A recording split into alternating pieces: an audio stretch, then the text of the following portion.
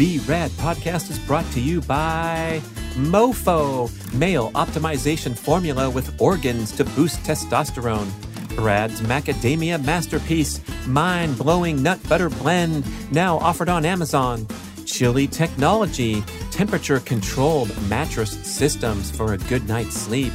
InsideTracker.com, offering blood, DNA, and fitness tracking data all in one place. And Organifi, whole food organic superfood supplements and drink blends. And please visit the shopping page at bradkearns.com for my personal selection of favorite products for health, fitness, and peak performance with great discounts for listeners. Here we go with the show. For example, if somebody who's lean and fit skips breakfast, then when they eat lunch, there's no exaggerated response to their glucose levels when they eat lunch. But if somebody's actually more overweight and obese, they do have this exaggerated response at lunch, and that's actually, they're going to have a different effect from not eating breakfast. If you always have that nice glass of wine and piece of chocolate in your living room or TV room where you relax, well, if you keep exposing yourself to that same environment whilst you have those nice things, well, what happens on a Tuesday when you actually don't really crave a glass of wine or whatever else, but that environment now, your brain is getting the sensation, well, wait a minute, hey, this is the place where we have the nice food, the chocolate, the ice cream at 9 o'clock at night or 10 o'clock. And so you begin to get cued by your environment. Eating clean, it's nice that that's sort of a trend and people want to consume more whole foods, and that's tremendous. But we also need to just make sure there's enough gas in the gas tank to drive the car from LA to New York, right? If there's not enough fuel in the system, we're going to expose ourselves to more injuries. And if you combine that with things like lack of sleep, we've really become, more susceptible. Hello, listeners. We have a fast-moving, very informational and thoughtful show from Dr. Marc Bubbs, a Canadian expert in all manner of peak performance. He's a doctor of naturopathic medicine. He's a longtime trainer, coach, performance nutritionist. He worked with the Canadian national basketball team, and it's very cool because he is deep into the scientific research, and you'll hear many references throughout the show that lend to his credibility and his deep dive into all manner of peak performance, especially with the topic of his new book, Peak 40, which is just talking about the goal of dealing with this inevitable slowdown and this high risk of really going off track in midlife.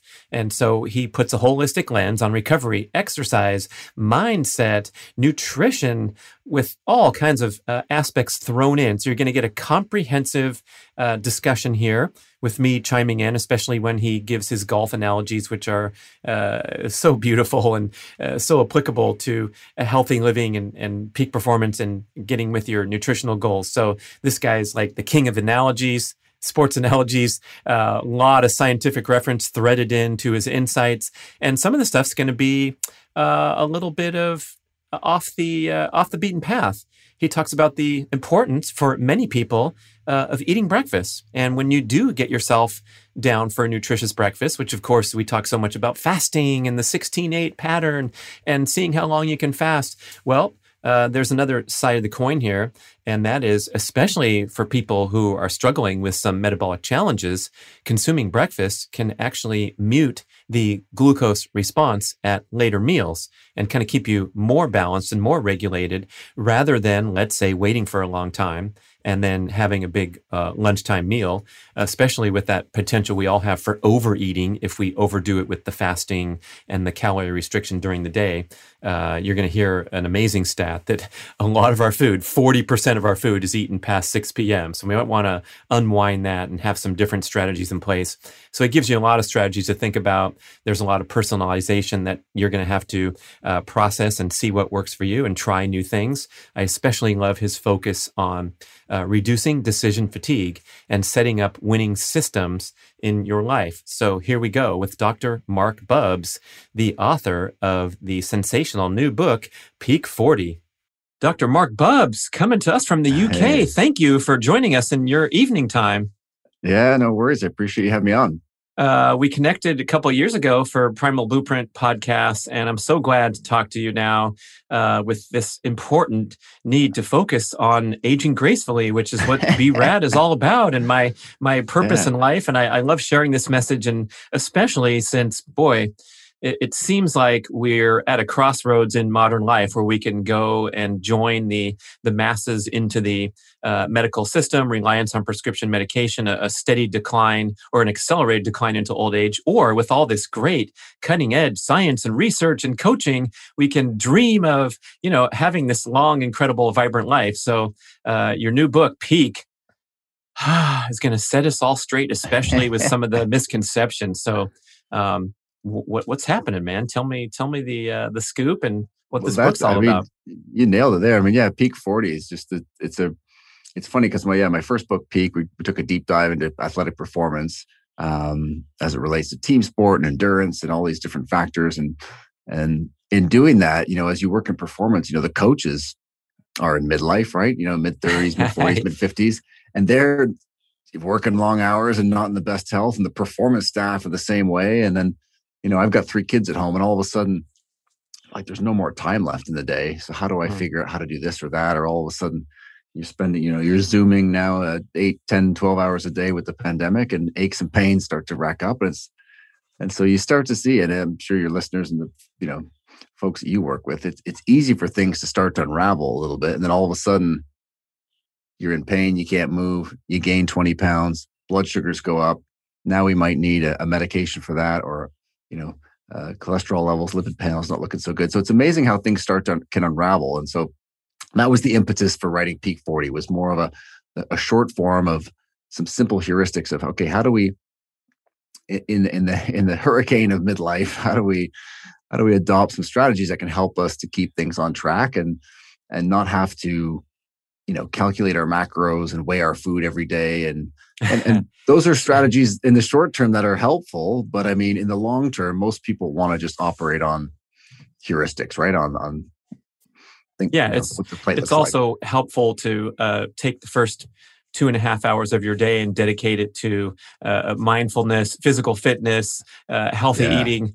And my childhood friend, Dave Cobra, and I did a show with him, and he detailed his tremendous morning routine. And he's at that place in life where he has the time and the flexibility to put together this amazing jog on the beach at sunrise, and then a cold plunge, and then a hot sauna, and then a workout. And the whole deal. And, when I visit him and start my day this way, it's absolutely fabulous. And it sets you up for this healthy life where your priorities are set and everything's dialed in. And then, we get the pushback, just like you described, with kid number 3 arriving, and all of a sudden your time crunch. I suppose maybe we should start there. Is like, can we do this in a time efficient manner if we claim to not have that 3 hours? And all you listeners who claim to not have that 2 or 3 hours, let's talk about your Netflix queue and the way that you are wasting or choosing to spend time in other ways besides physical fitness. Okay. For sure. I mean, it's always that old story of a priority management instead of time management, right? But it is fascinating how there's some great research around breakfast now coming out. The University of Bath in the UK does all this tremendous research around how breakfast impacts us. And this is where, a lot of nice heuristics, again, like intermittent fasting and fasting can be helpful, but there are some differences or nuances depending on the individual. So, for example, if somebody who's lean and fit skips breakfast, then when they eat lunch, there's no exaggerated response to their glucose levels when they eat lunch. But if somebody's actually, more overweight and obese, they do have this exaggerated response at lunch. And that's actually, so they're going to have a different effect from not eating breakfast. When we look at some of the stats around breakfast eaters versus non-breakfast eaters, I mean, we tend to see all these things in terms of, people who eat breakfast tend to be leaner. They tend to have lower blood pressure, better blood sugar levels, eat more vegetables. Now, these are all observational studies. And so it's around, well, does that mean that you have to eat breakfast? Well, not necessarily, but there's some interesting repercussions for those individuals who start to skip breakfast.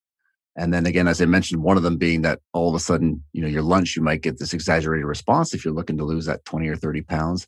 But you also actually start moving less, which is some of the findings that they found from what's called the Bath breakfast study. So, less just general movement through the day, that non-exercise activity, thermogenesis, that fancy term in science, NEAT, that you get in the day, even fidgeting, which sounds funny, but the amount of little movements that we do can start to decrease. Now, that doesn't mean you can't use that strategy, but just knowing that that's a part of the puzzle can be really impactful, because if we start moving less, And the other side of the coin really is we start eating later, right? If you start, and that's a whole other topic. Late eating is another big area of research that we look into in the book. But if you start eating later at night, now all of a sudden we're compounding the issues of, rather than this fasting in the morning helping us, it's actually hindering. So, for a lot of us, getting that breakfast back in, and of course dialing in depending on the activity level. I know you work with a lot of fit individuals as well, so the amount of fuel, starch could be higher for certain individuals, but for other ones, who are trying to lose weight, that typically reducing a lot of that packaged stuff that we eat for breakfast, all the boxed and bagged things, is a pretty darn good way to start. So I guess it's an individual experimentation and looking back after 30 or 60, 90 days of testing out a new strategy, including possibly stepping away from this obsession with seeing how long you can fast and how many hours you can bank, and maybe having a good nutritious breakfast. I had Rob Wolf on the show, and he gave a great one-liner, and he said, hey, if you want to live longer, lift more weights and eat more protein. And so he's talking to the metabolically healthy crowd where, fasting is a stressor. So is doing a strength training session.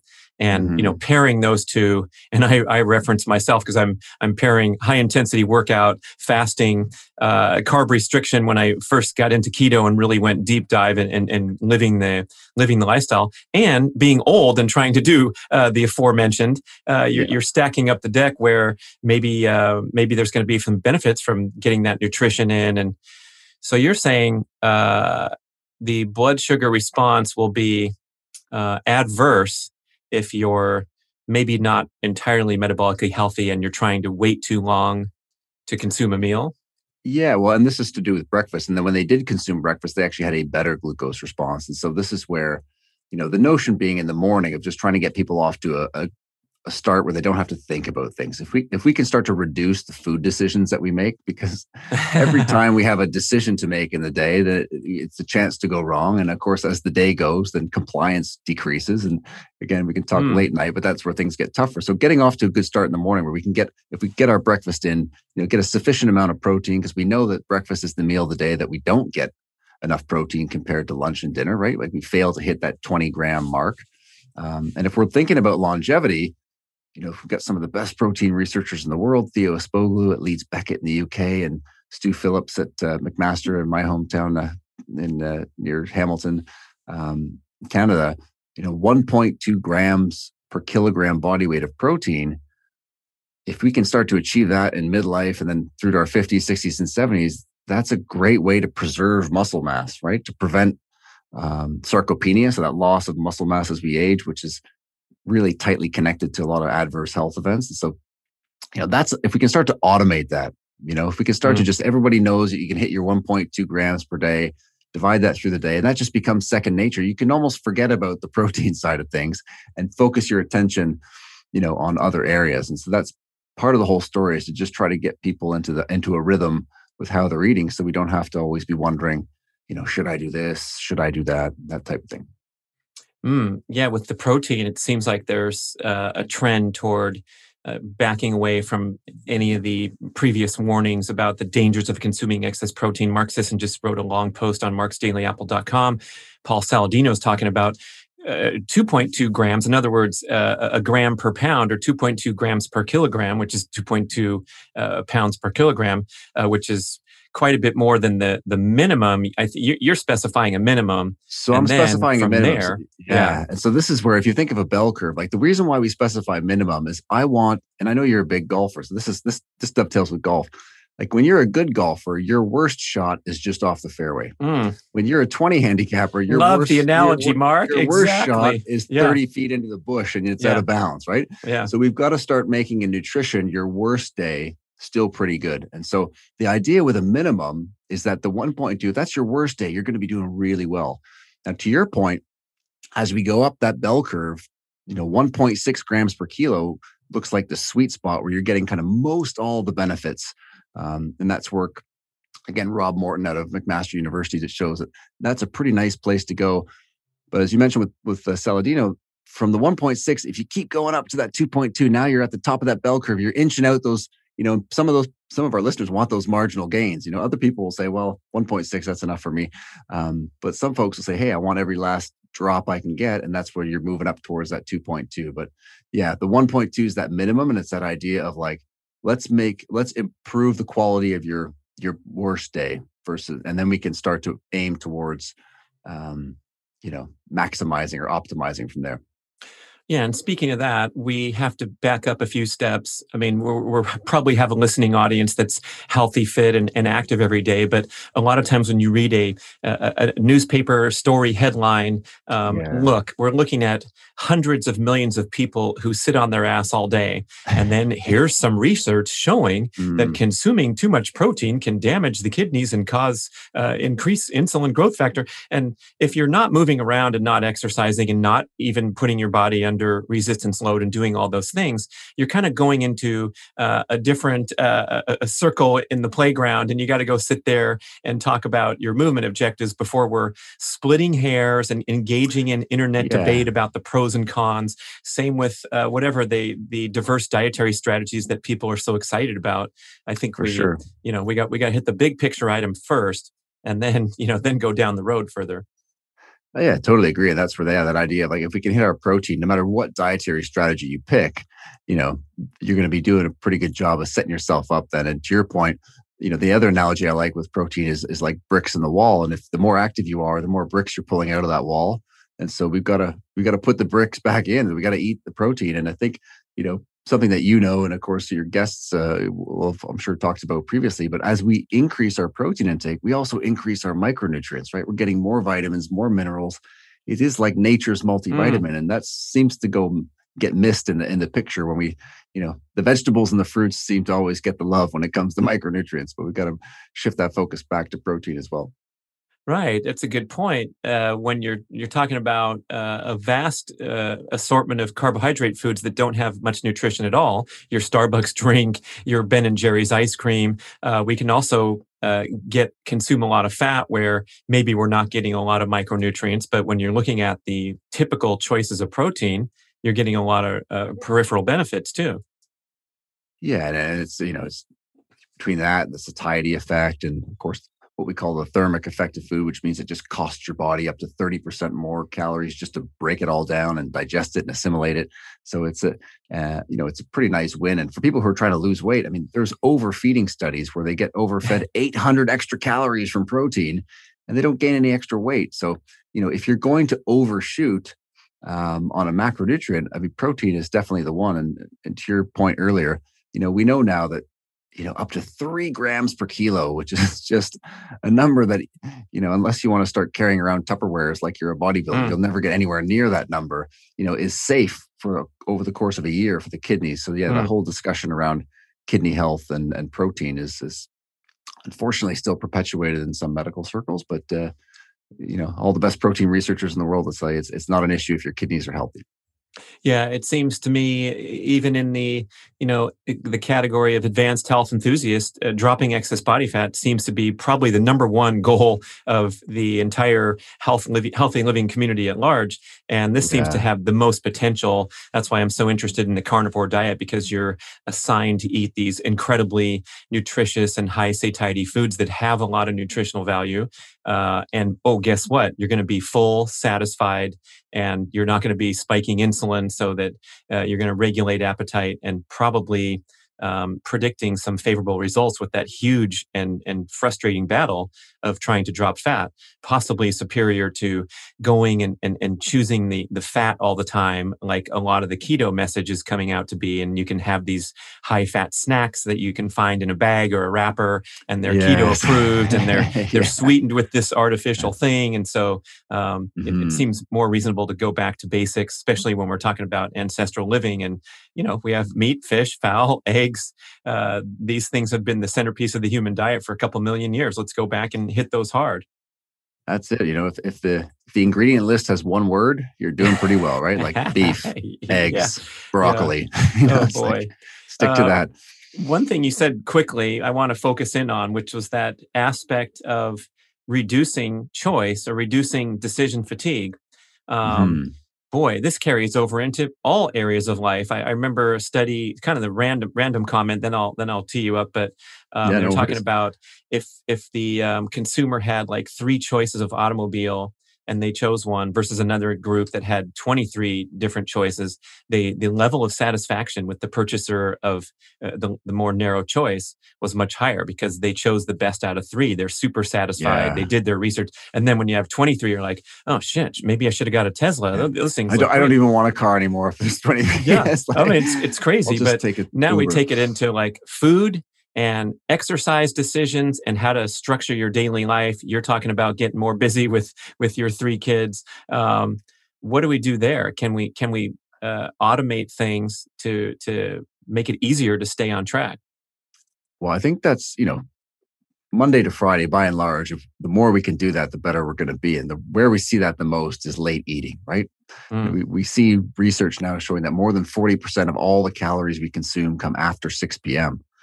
Oh, And really? unless Wow. most of us are running marathons in the evening or hitting the dance floor, this is not a good time to be bringing on board the majority of your energy in a day.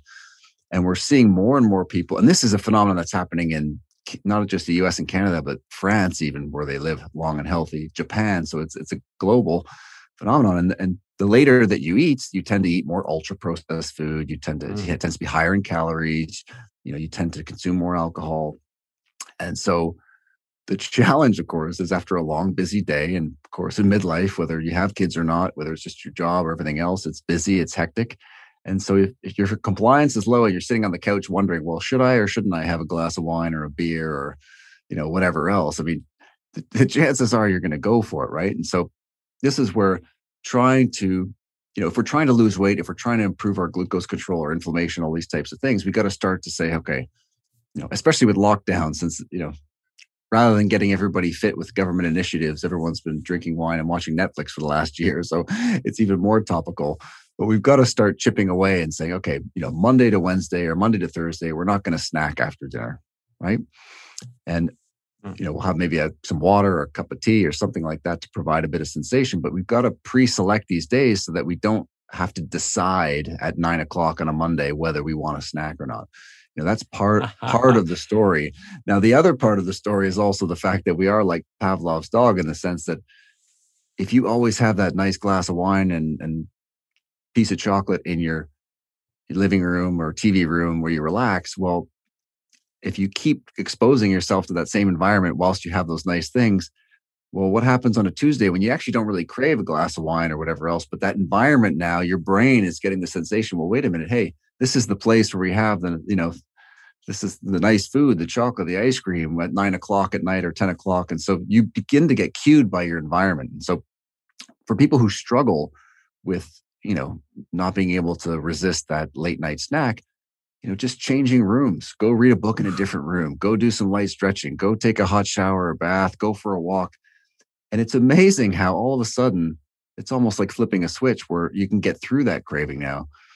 And we're not trying to deny anyone a nice glass of wine. Hey, a couple days on the weekend or the fitter or healthier you are, you might expand that to 3 nights a week or whatnot.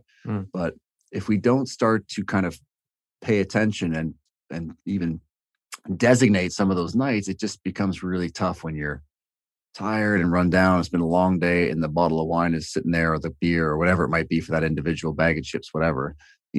We're human and we're going to typically, go for those types of cravings. I guess especially in the evening after we've been worn down and our decision fatigue is accumulating, our willpower is diminishing because we've applied willpower in 17 different ways to resist watching another YouTube video about high jumping when you're supposed to be writing a book or whatever the example is. And then we get to the finish line of the day. We conclude that we deserve it, right? And so everything kind of unravels. I wonder and willpower, just to jump in, Brett, like willpower, as you know, is a finite resource, right? Like, and this is where we dovetail into the elite of the elite. Like they don't get up at 5:30 in the morning because they're disciplined. I mean, they've done it so long, the discipline turns into automaticity, right? Turns into habit. Like they get up at 5:30 and they don't ask themselves, should I or shouldn't I get up? They've just done it so long, they roll out of bed, even if they're cursing under their breath, and they do it, right?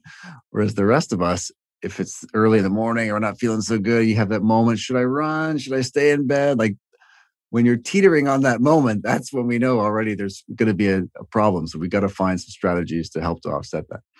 Okay, now I got to put myself up on the chopping block on that specific example right there with sleep. and we champion the high performing executive who's got their morning routine and they're so disciplined and it's automatic to get up before the sunrise and Oh, for send a sure. picture on social media of your watch with the awakening time, like Jocko does all the time. And Yep. I come from a lead athletic background, just like you do, coaching the national level players in Canada. And when I Yep. was a triathlete, I did everything I could to maximize my sleep no matter what. And so I was Yep. obsessed with being in bed as long as possible rather than being some badass who would answer to the alarm no matter what. And I know we got to get our habits in place. We got to get our ass out of bed and do something, or, do something productive rather than eat too much food at nighttime. But where's that balance point when it comes to sleep and resting your body and answering that voice that says, I don't really feel like doing my morning workout today? For sure. And I suppose with the example I was giving is around that idea of like, assuming that sleep is taken care of, then Right, right. we're going to get up and do what we need to do. And we're not going to just say, well, maybe I'll do that tomorrow. Right. And to your point, I mean, triathletes and endurance athletes are great at this, right? Compliance is such a huge part of success. I mean, the British Sports Medicine Journal a few years back basically found that, if you can't show up every day to train and compete, then just being ill, just being run down, you can't keep up with the competition because you're missing training days. And so, they summarize that, poor health is incompatible with elite performance. And so that's how Imagine crucial that. it is to just show up every day Mm. and get it in. And so, yeah, I mean, sleep's fundamental. We know, some classic studies by Sheldon Cohen back in the 90s where they, which you can't do these days, but they inoculated participants with a virus, right, a common cold, and to see who got sick the most. So if you got less than 7 hours of sleep, you were 3 times more likely to get sick. And if you got less than 6 hours of sleep a night, you were 4.5 times more likely to get sick. And so, that's not, and again, in midlife, this is one of the reasons why parents with young kids get sick all the time. It's not just being exposed to what's at the school, but it's the fact that if you're not sleeping as much, you've got the combination of increased exposure with suppressed immunity, which is the perfect recipe for, catching something. So we definitely need to, find a way to chip away, at least get that 7 hours that the National Sleep Foundation recommends. But, I think there's probably times when people are really busy at work, or if it's, again, parents with young kids, where we've got to carve out those spots to maybe find some naps in the day to try to think about our weekly total rather than just what we can get in a day, because there's periods where you're going to get stuck with that maybe 6 or 6.5 for a little bit of time, and you got to find a way to get through it, right? Yeah, I had a great interview uh, learning about this concept of your sleep deficit, and that you can imagine this ideal of getting I say 8 hours because I'm a sleep machine, but let's say Yeah, 8 hours eight's times fantastic. times seven is 56 hours a week, Yep, and you can kind of keep this mental note going in your mind or write it down when you traveled and you got on the airplane or woke up early, and now your sleep deficit is 4 hours or whatever, yep, and you will make that up over time, one way or another. If you want to be healthy, and so that might mean finding that nap. There's an hour there on the weekend. It's not 100%. ideal, but you can kind of, my sister's the queen of afternoon naps, and she'll go down for 3 hours because she has an extremely busy life as a physician, including night calls and things where her sleep is Yeah. destroyed like a first responder. But boy, what a great opportunity to imagine this sleep deficit and trying to always get back to a zero score. That's tremendous. That's what we do with our athletes. That idea of, Mm, yeah, that weekly sleep total, because you sometimes just always think of how much you can get in a night. And, if mm. you're only getting 6, it's really hard to go to 7 or 7.5 in one jump. And so where else can you find time? So I love that idea of throwing in those naps. Another interesting study that came out of uh, Dr. James Betts, that same University of Bath group, people who have short sleep. So you have that night where you don't have a lot of sleep. What do we all reach for in the morning? Cup of coffee, right? Get us going. They actually found that when you have a short sleep, when you drink that coffee first thing in the morning, you actually again get this really exaggerated, it was up to 50% exaggerated glucose response in the morning. So it was sort of worsening this stress response. And if those individuals just waited a little longer, right? So rather than that day where you're waking up and you're tired and just hold off a couple hours and then have your coffee, and you actually have a much better nervous system response. So you're not sort of cracking that whip so hard on an already a sluggish and fatigued nervous system. So that's, and I'm a coffee lover, so I get it. I get it. Reaching for the pot. I had one client who had an automated coffee maker where it's already brewing and everything in the moment before he even wakes up. I mean, that's next level. But those are some of the little things we can start to do to just then not be cracking the whip so hard on the nervous system, because, as you know, it'll add up, and people can really dig themselves a pretty good hole between the lack of sleep and too much caffeine. Oh, I love it. So if you are struggling, dragging ass, let's make sure that we ride that out rather than try to overcome it. I feel like the same thing is when you got that stiff lower back before you're playing your once a week pickup basketball game, and you dump a few ibuprofen and go out there and feel fine. I'd rather have the stiff back, because that's going to limit my mobility and protect me from having a disastrous injury. And that's a great point. Like, as soon as you start taking NSAIDs, ibuprofens and such before exercise, like that's when you're past the tipping point, right? Now that protective signal of pain is now being overridden, and you can get yourself into some trouble there. So that's a very good point. Let's go, before we continue to cruise on, I want to go back to that ideal of setting yourself up to make fewer decisions and putting these peak performance attributes in place. We kind of went off target when you talked about the elite getting up early no matter what. So let's say sleep is taken care of.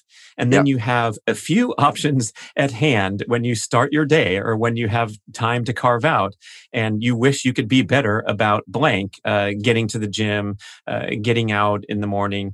How do we automate this? And also, you can throw in some eating things too.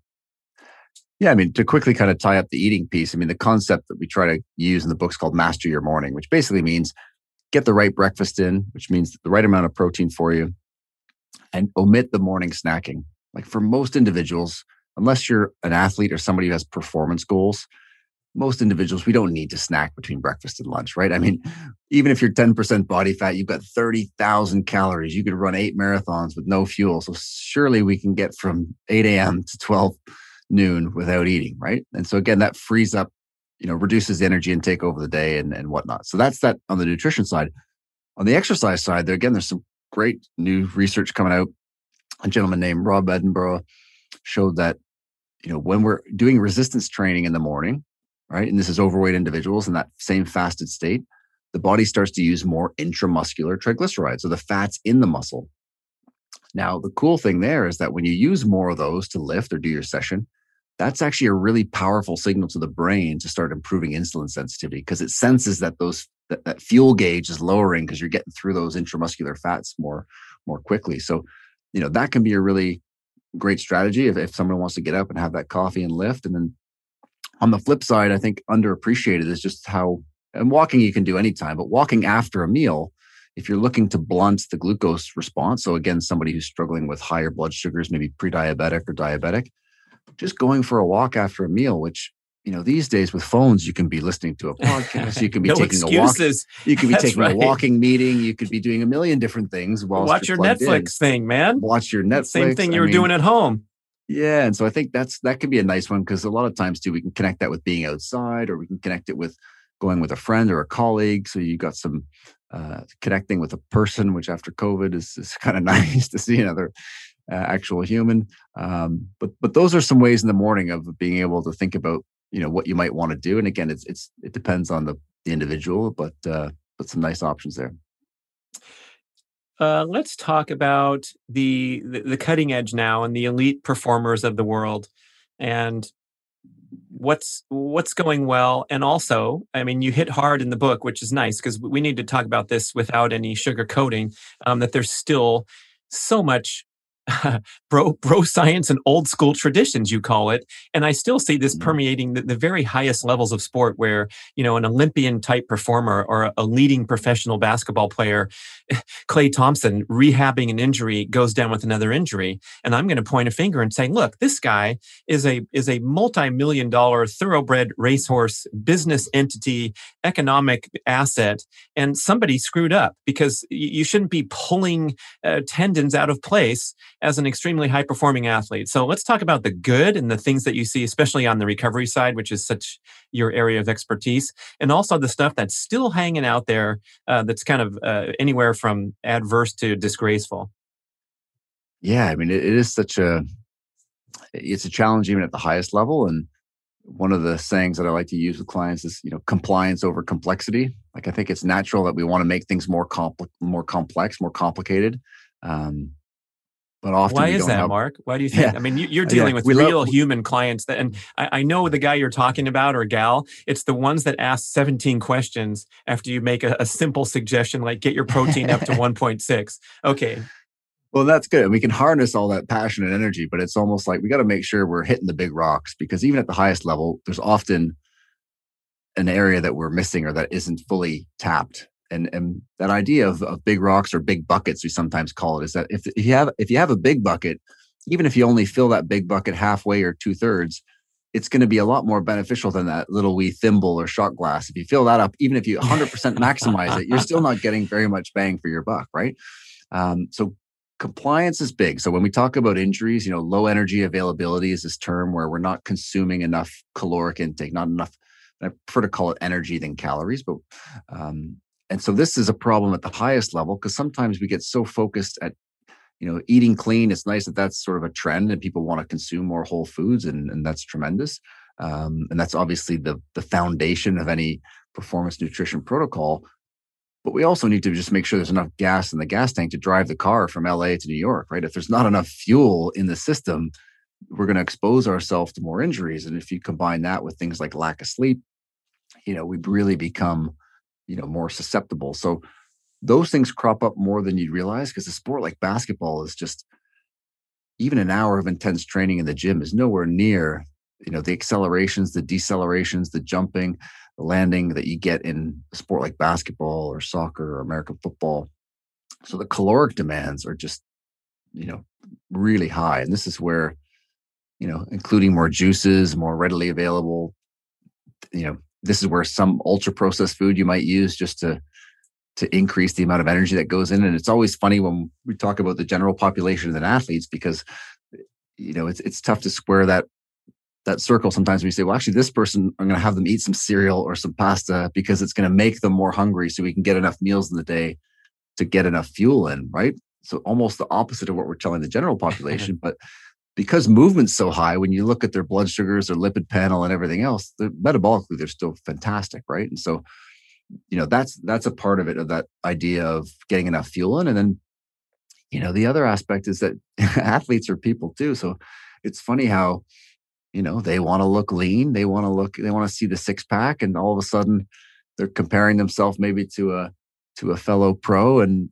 now they start changing their fueling plan because they think that, well, my uncle's doing this, or my brother did this, or a friend of mine did the XYZ. And again, that tends to fall into this. Well, now we're eating less, whether it's meal frequency or total energy, and we can get into some problems there. So, it's elite athletes, as you know, are different to a certain degree than the rest of us, but the similarities are they have struggling to eat the right breakfast too, right? Like there's some of those parts of it make it very relatable, in the sense that they might just roll into practice after having a croissant rather than eating the right breakfast that they need to eat, right? And so some of these messages that we're telling the rest of our clients is what we're also telling the best of the best.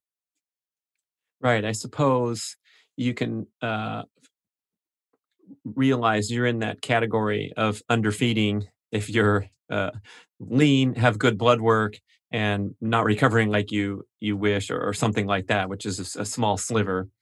Yeah, I mean, these are the more elite, these are the elite of the elite. And it's a different animal, isn't it? When, again, if we think of the best golfer, if we go back to golf, like the best golfer at your local club, the scratch golfer, is still nowhere near the guys who are on the lower tours, and they're still nowhere near the guys who are on the big tour. I mean, it's just, those jumps that you go through. Or another great one actually from the endurance world was Andy Jones, who was doing the Nike sub 2 documentary, was talking about how he had a friend who was a really elite runner. And so they were doing a treadmill test.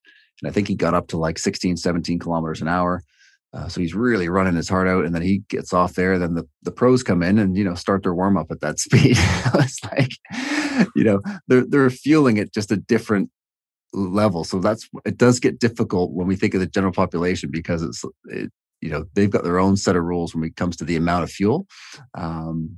But sometimes you see it in the general population when people get really dialed into, you know, certain dietary aspects. But yeah, if you're struggling with energy, if your blood work's starting to look a bit funky, if your mood's starting to get impacted, then that's one to think about.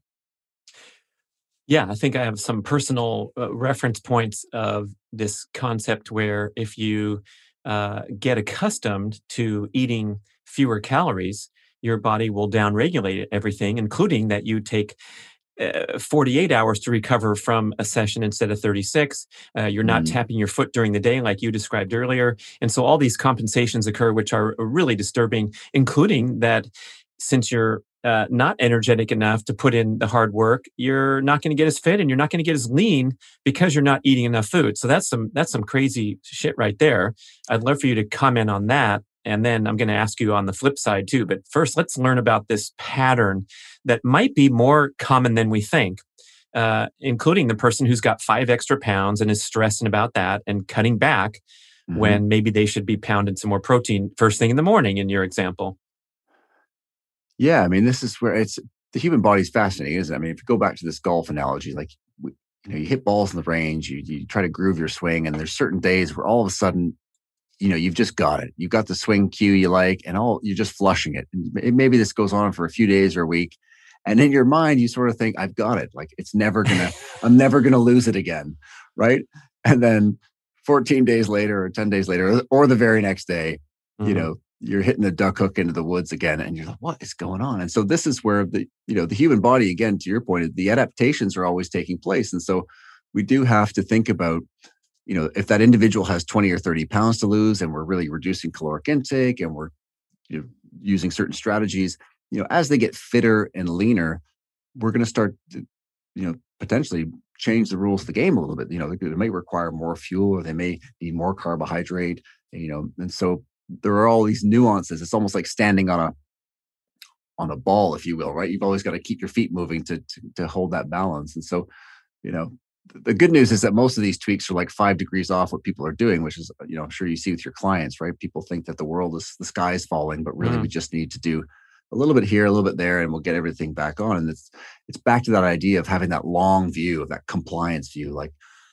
unfortunately, that expectation we get on social media is rapid body transformation in 30 days. And, sometimes I'll tell my clients, well, how good a guitar player can you get in 30 days? Right. Or how's your Italian after 30 days? Yeah. When we're dealing with these kind of complex problems, we've got to give ourselves time or even investments, right? How are your investments after 30 days? We need to start taking that longer approach. And if we I'm could down. I'm just, down. It's yeah, terrible. Yeah. yeah, no, exactly. Right. And there's a tremendous strength coach over here in the UK, Dan Cleather, St. Mary's University. And he talks, he'll ask a client what their goals are and they'll say, well, I want to add 20 pounds to my bench press or whatever. They'll say, great. Okay. We're going to add 5 pounds a year for the next 4 years. It's like completely reframing things in that sense of like, if we actually take it this slow, we can really make progress, obviously with a plan and everything else, but you can then start stacking the wins versus what people tend to do is that. And of course, your listeners are well versed in a lot of this stuff, but I'm sure you've seen, we go from one approach to the next. And if we're never kind of tackling those challenges head on, then we end up back in the same place. Love the golf analogies, man. I'm thinking of my brother, who's a lifelong champion golfer shooting. He just shot his age at the age of 69. He shot a 68, which Wow. would be 2 or 3 under par on the course. So, he's a player and he's been for, Yeah. for decades. And I remember him answering a question of a friend who had just recently been exposed to golf and was getting really excited. And he said, Wally, how long do you think it would take if I practice, an hour every single day to get really good at golf? And he paused and answered straight up, deadpan, about 10 years. And the guy's face went, what are you talking about? Because if you want to go add weight to your bench press or things like that, I think you can get a lot done in 6 weeks. But the idea of shooting par in golf, and then back to the other golf analogies, I think that's a really important point to strengthen is like your worst day and your your worst spin off track on that cruise or that vacation. If you're still not too bad, then you can recalibrate and continue this forward momentum. But I think that's the really important thing to identify is we're not all going to be perfect. But if you have a day where you flaked off and missed out and, didn't hit your checkpoints, you know what? It still wasn't that bad. That's the thing. And the big themes in the book of Peak 40 is like, if you get your morning right and things don't go off the rails too much in the evening and you can hit your protein through the day, you'd be amazed at how much progress you can make. And when things go off the rails a year from now, if you come back to those things, it's a great way to just bring everything back to the middle. It's like keep the ball in play. Like, let's get it out of the bush back. It doesn't even have to be on the fairway yet. At least it's in the rough. We can find it, right?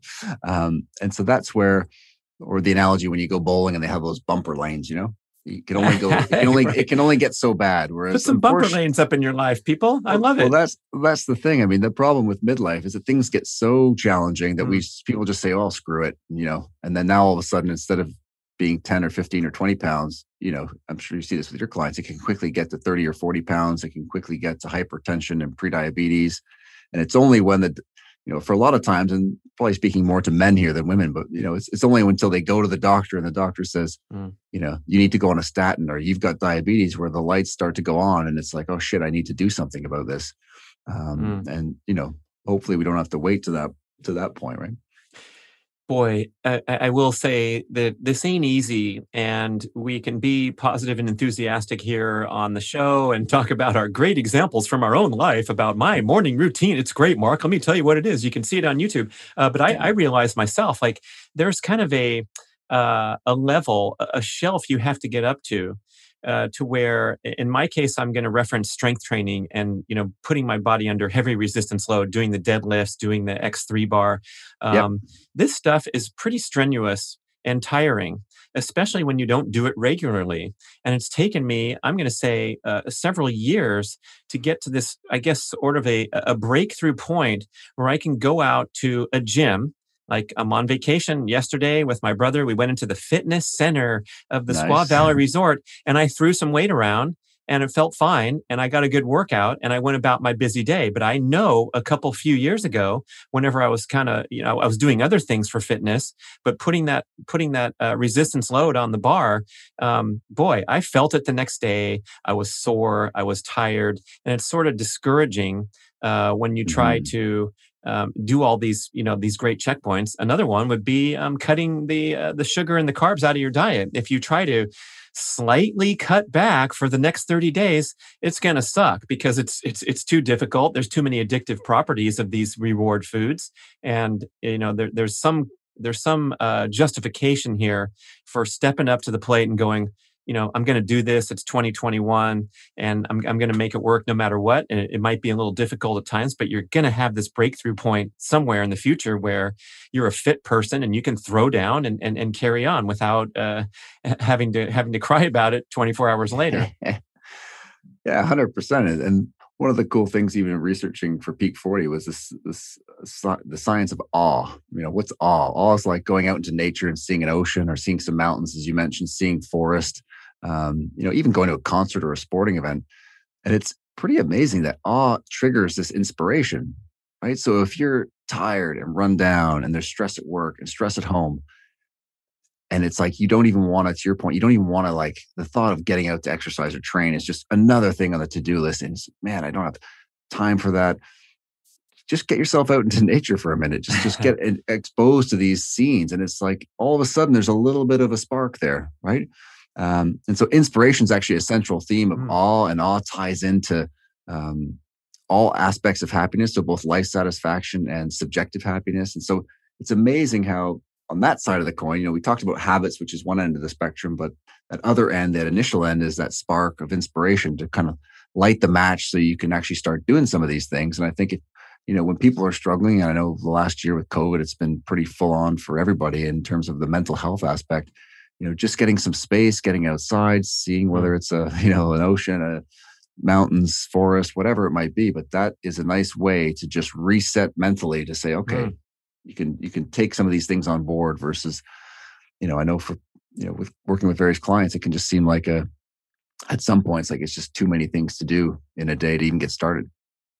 Wow, I love that. And I would predict that once the person takes a few steps out into nature, sometimes the inspiration might occur right on the spot to say, yeah, Oh maybe I yeah, will jog down to the bridge and turn around. But to have that's that the thing. natural motivation is so beautiful, rather than the pressure and the intimidation, which is we know is such a huge factor in the gym scene, where people are literally don't want to go in there to be seen in their workout outfit, and all these things are going through their head that are so tragic.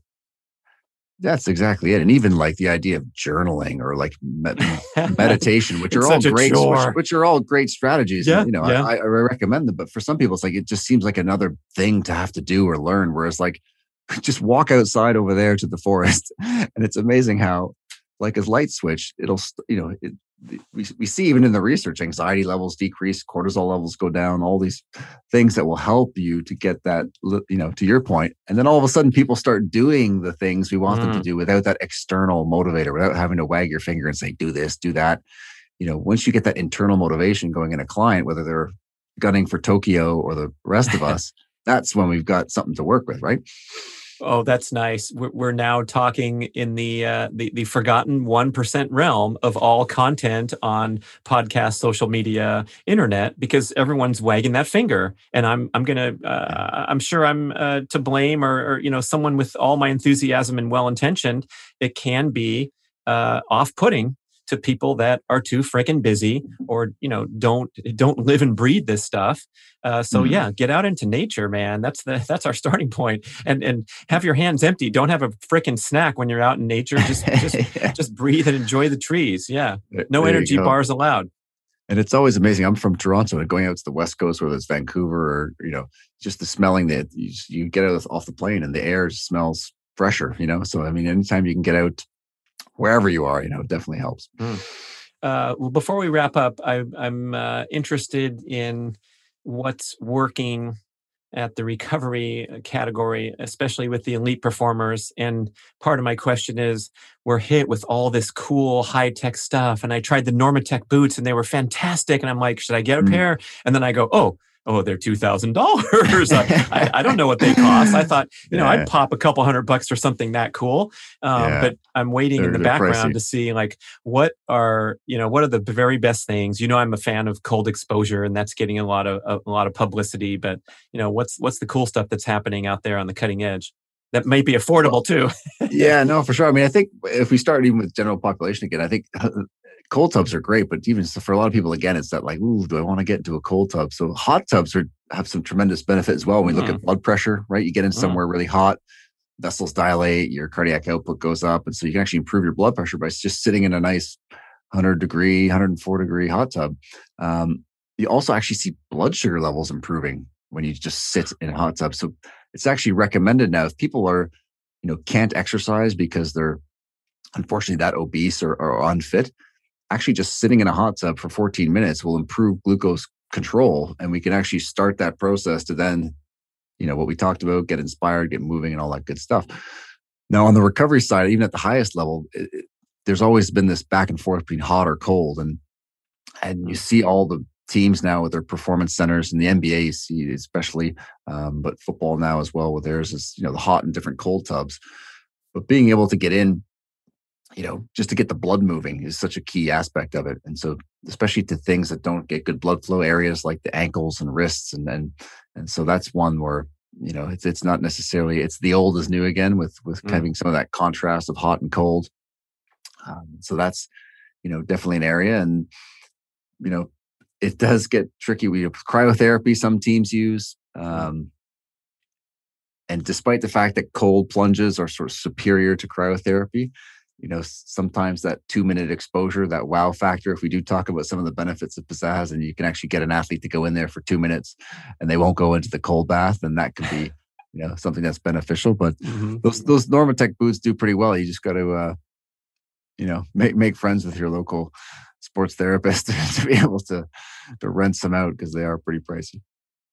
Oh, wow. You've covered so much ground, and I love how you're always threading in the research. You can tell that you're just up on the finger on the pulse of everything. Working with real people is also a nice kind of attribute from being purely theoretical and just For dealing sure. with studies all day. It's like, wait, how does this work with my clients? So Yeah. I'm going to recommend this Peak 40 to everyone. Hey, if you're under 40, get on this before you turn 40. And if you're over 40, it's time to grab the book. Maybe tell us. Gotta ride that wave as long as you can. Yeah. Tell us further how to connect with you and any final thoughts that you want to share. Yeah, for sure. Well, listen, the book comes out May 20th, Peak 40. There's a podcast also. We'll have a short form podcast called Peak 40 where we'll dive more into some of these specific topics like the breakfast and the late eating. So you can check that out on my website. I've got a funny last name. So drbubbs.com/Peak 40. And if you want to find me on social media, ask any questions, it's at Dr. Bubbs. Dr. Marc Bubbs, everybody. Thank you very much. Thanks for listening. Appreciate it. Hit them long and straight. Oh, yeah. Thank you for listening to the show. I love sharing the experience with you and greatly appreciate your support. Please email podcast@bradventures.com with feedback, suggestions, and questions for the Q&A shows. Subscribe to our email list at bradkearns.com for a weekly blast about the published episodes and a wonderful bi-monthly newsletter edition with informative articles and practical tips for all aspects of healthy living. You can also download several awesome free ebooks when you subscribe to the email list. And if you could go to the trouble to leave a 5 or 5-star review with Apple Podcasts or wherever else you listen to the shows, that would be super incredibly awesome. It helps raise the profile of the BRAD podcast and attract new listeners. And did you know that you can share a show with a friend or loved one by just hitting a few buttons in your player and firing off a text message? My awesome podcast player called Overcast allows you to actually record a soundbite excerpt from the episode you're listening to and fire it off with a quick text message. Thank you so much for spreading the word. And remember, be rad.